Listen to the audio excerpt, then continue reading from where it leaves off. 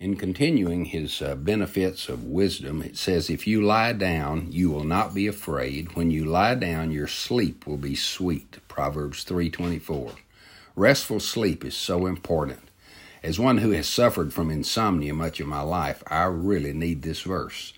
Again, this is a principle, not a promise, but the principle is that when wisdom, or Jesus, fills our life, we have a clear conscience, restful peace, and confident hope.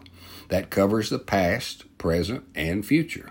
Since all our sins are forgiven, we have no guilt from the past. Since Jesus lives in us and will never forsake us, we have rest in the present. In other words, I can do all things through Christ who strengthens me.